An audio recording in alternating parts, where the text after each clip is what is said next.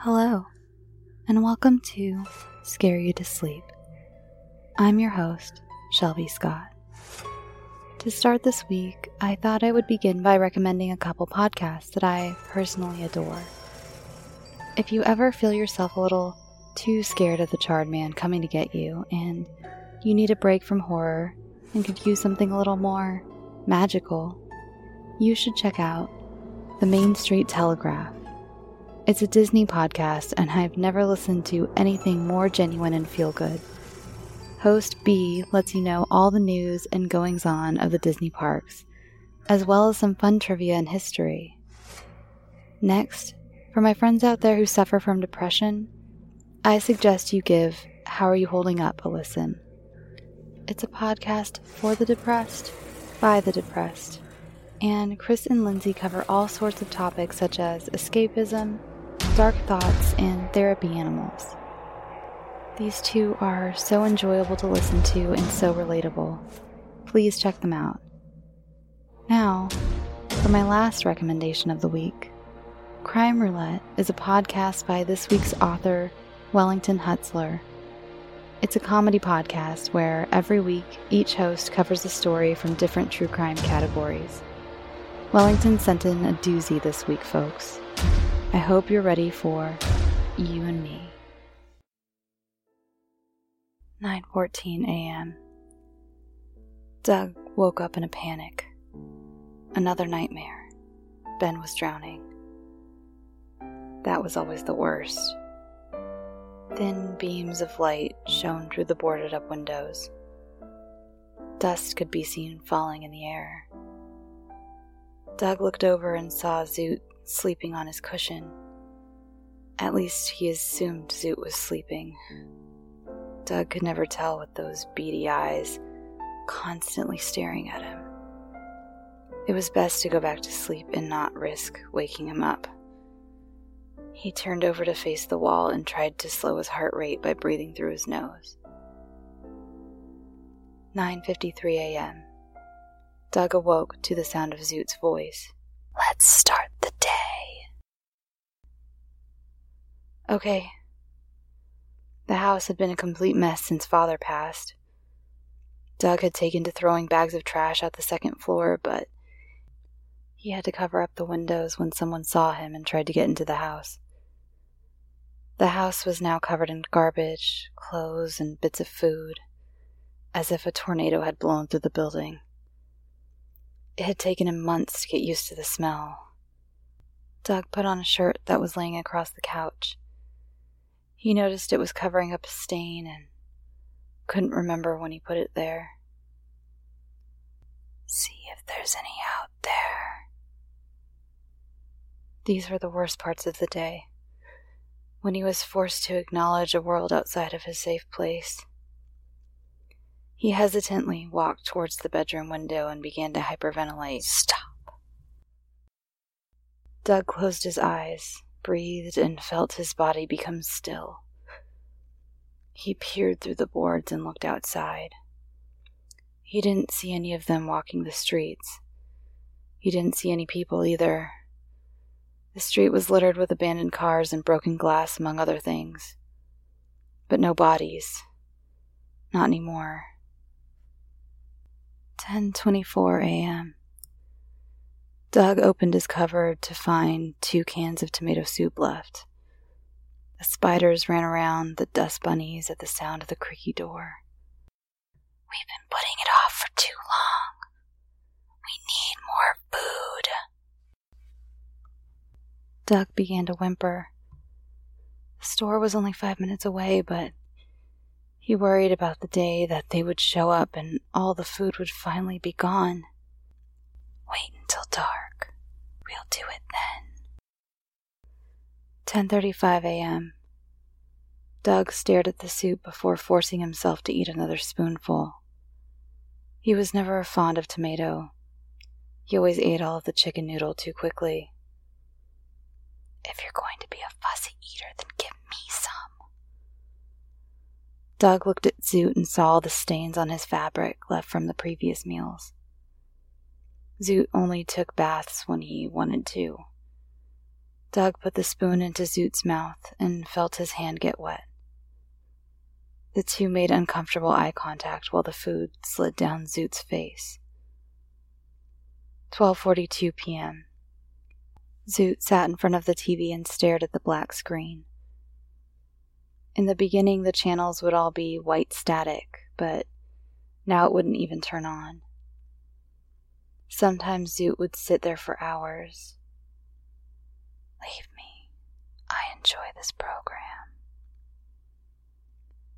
Doug looked back at him and quietly stepped out of the room.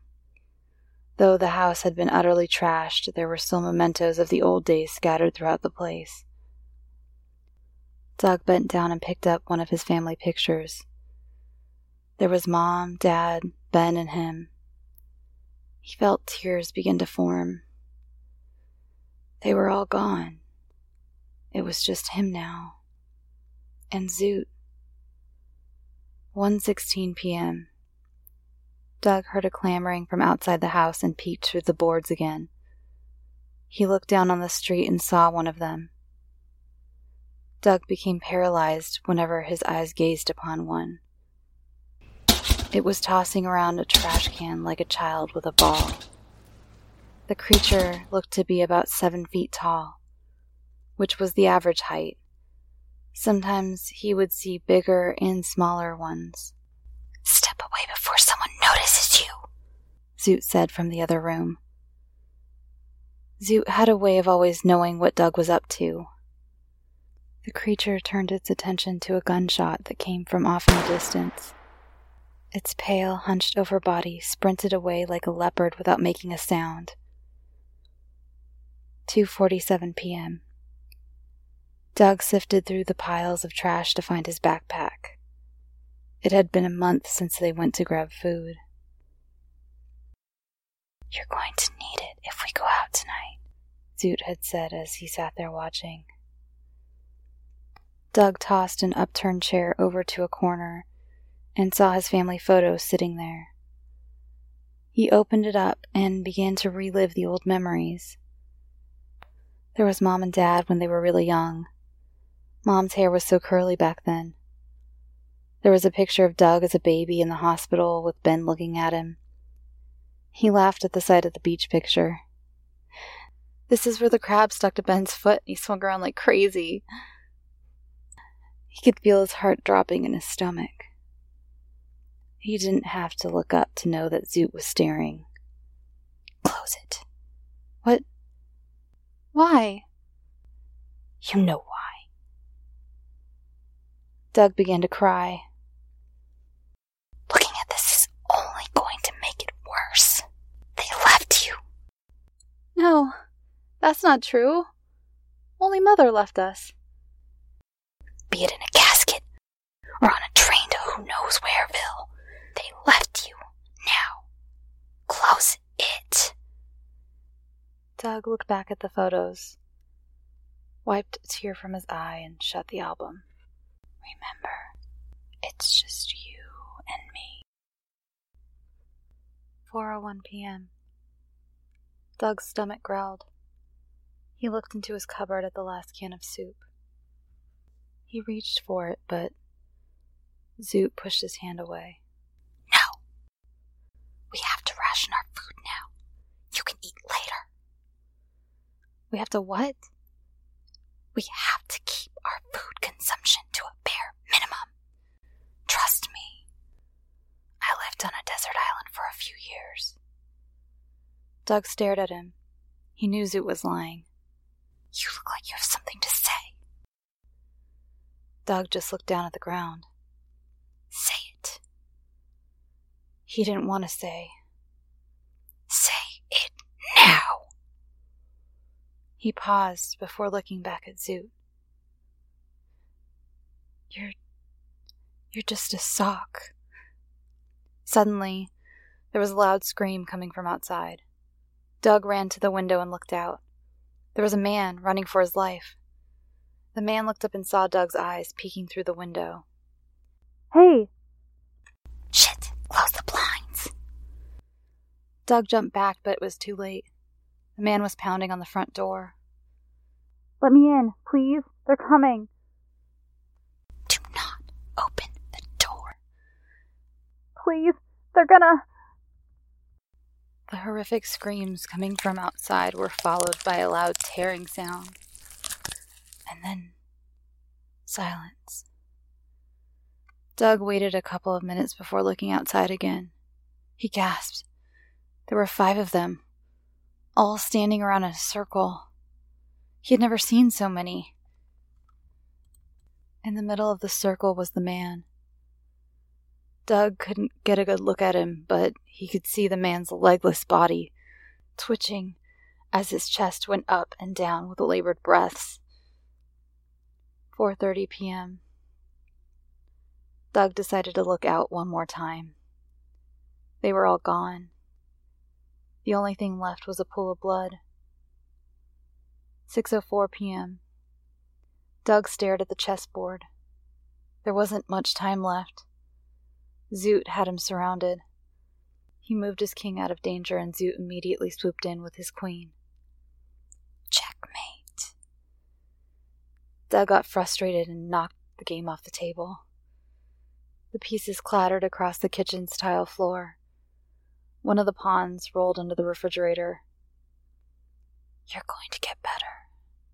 Just keep practicing.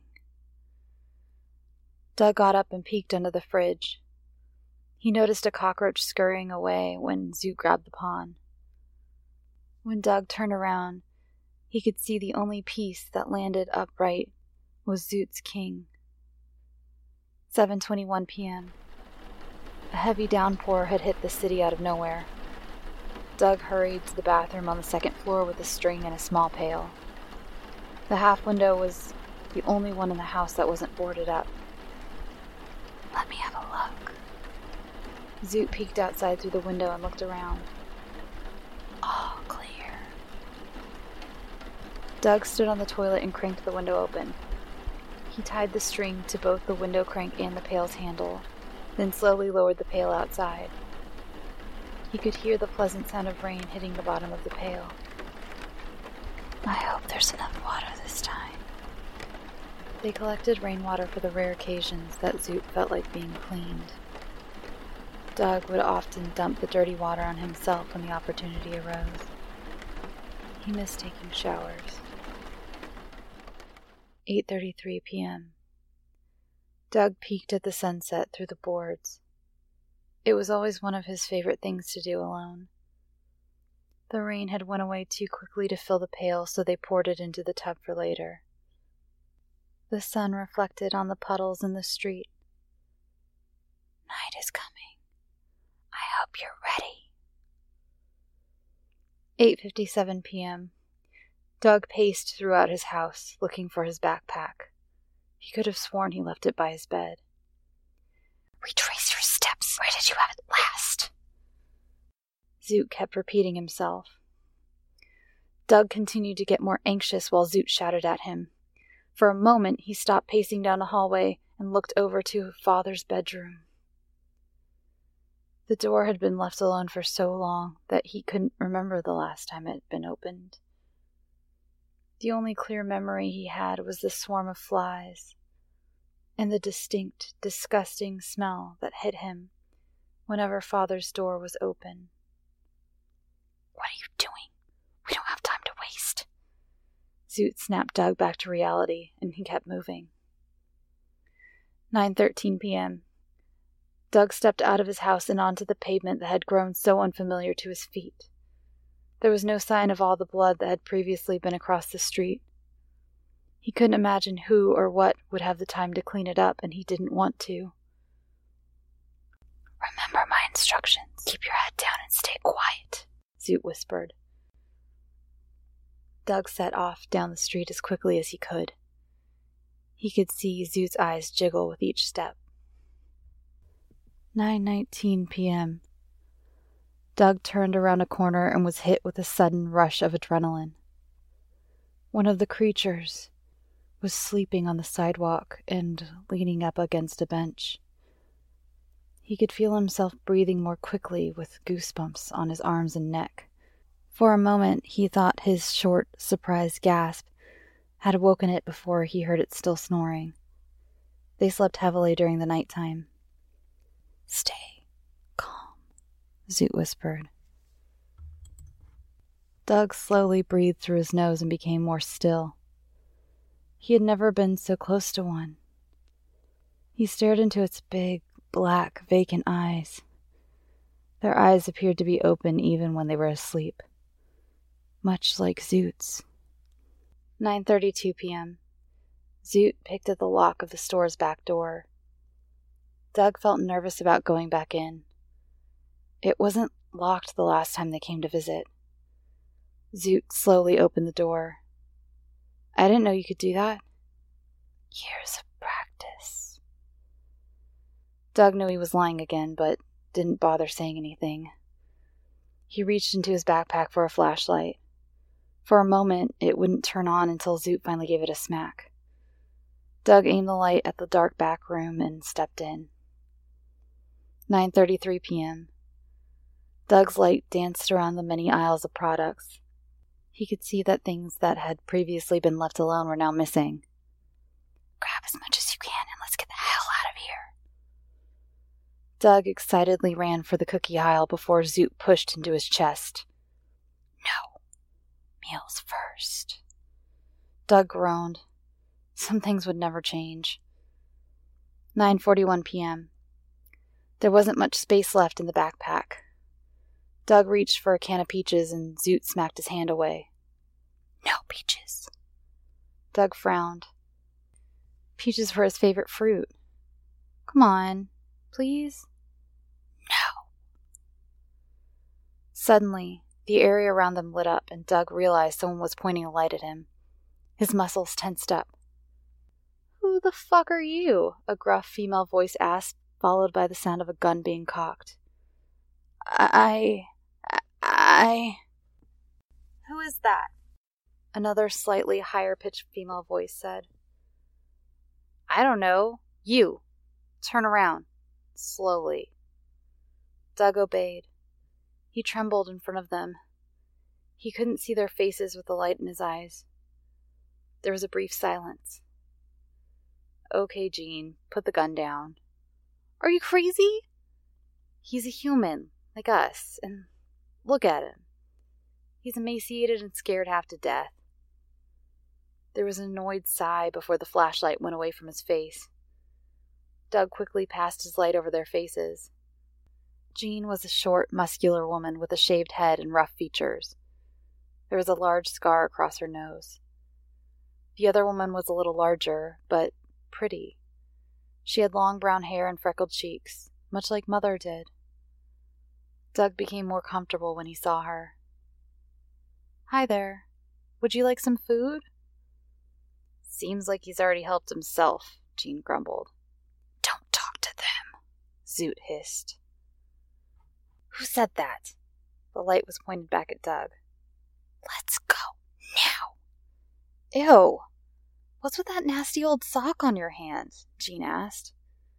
"What did you call me?" "Whoa, did you see that?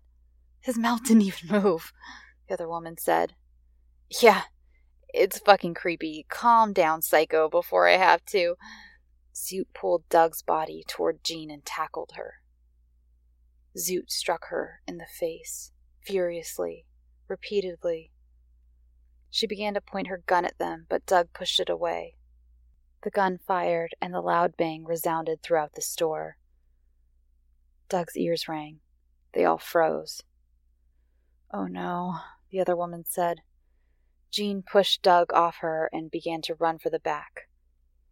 "What are you doing? They'll be surrounding the place. We need to get to the roof," the other woman shouted. "I'm done with your dumb ass. You can die with your new friend for all I care." The woman glanced away from Doug and back at him for a couple seconds. She grabbed Doug's flashlight as well as his hand. Her grip was firm, and yet her skin felt soft against his. He had no time to enjoy the feeling, but it gave him the courage to run with her. 9:48 p.m. She kicked open the roof door and ran out, still pulling Doug. He looked around and saw she was right. The creatures were surrounding the store.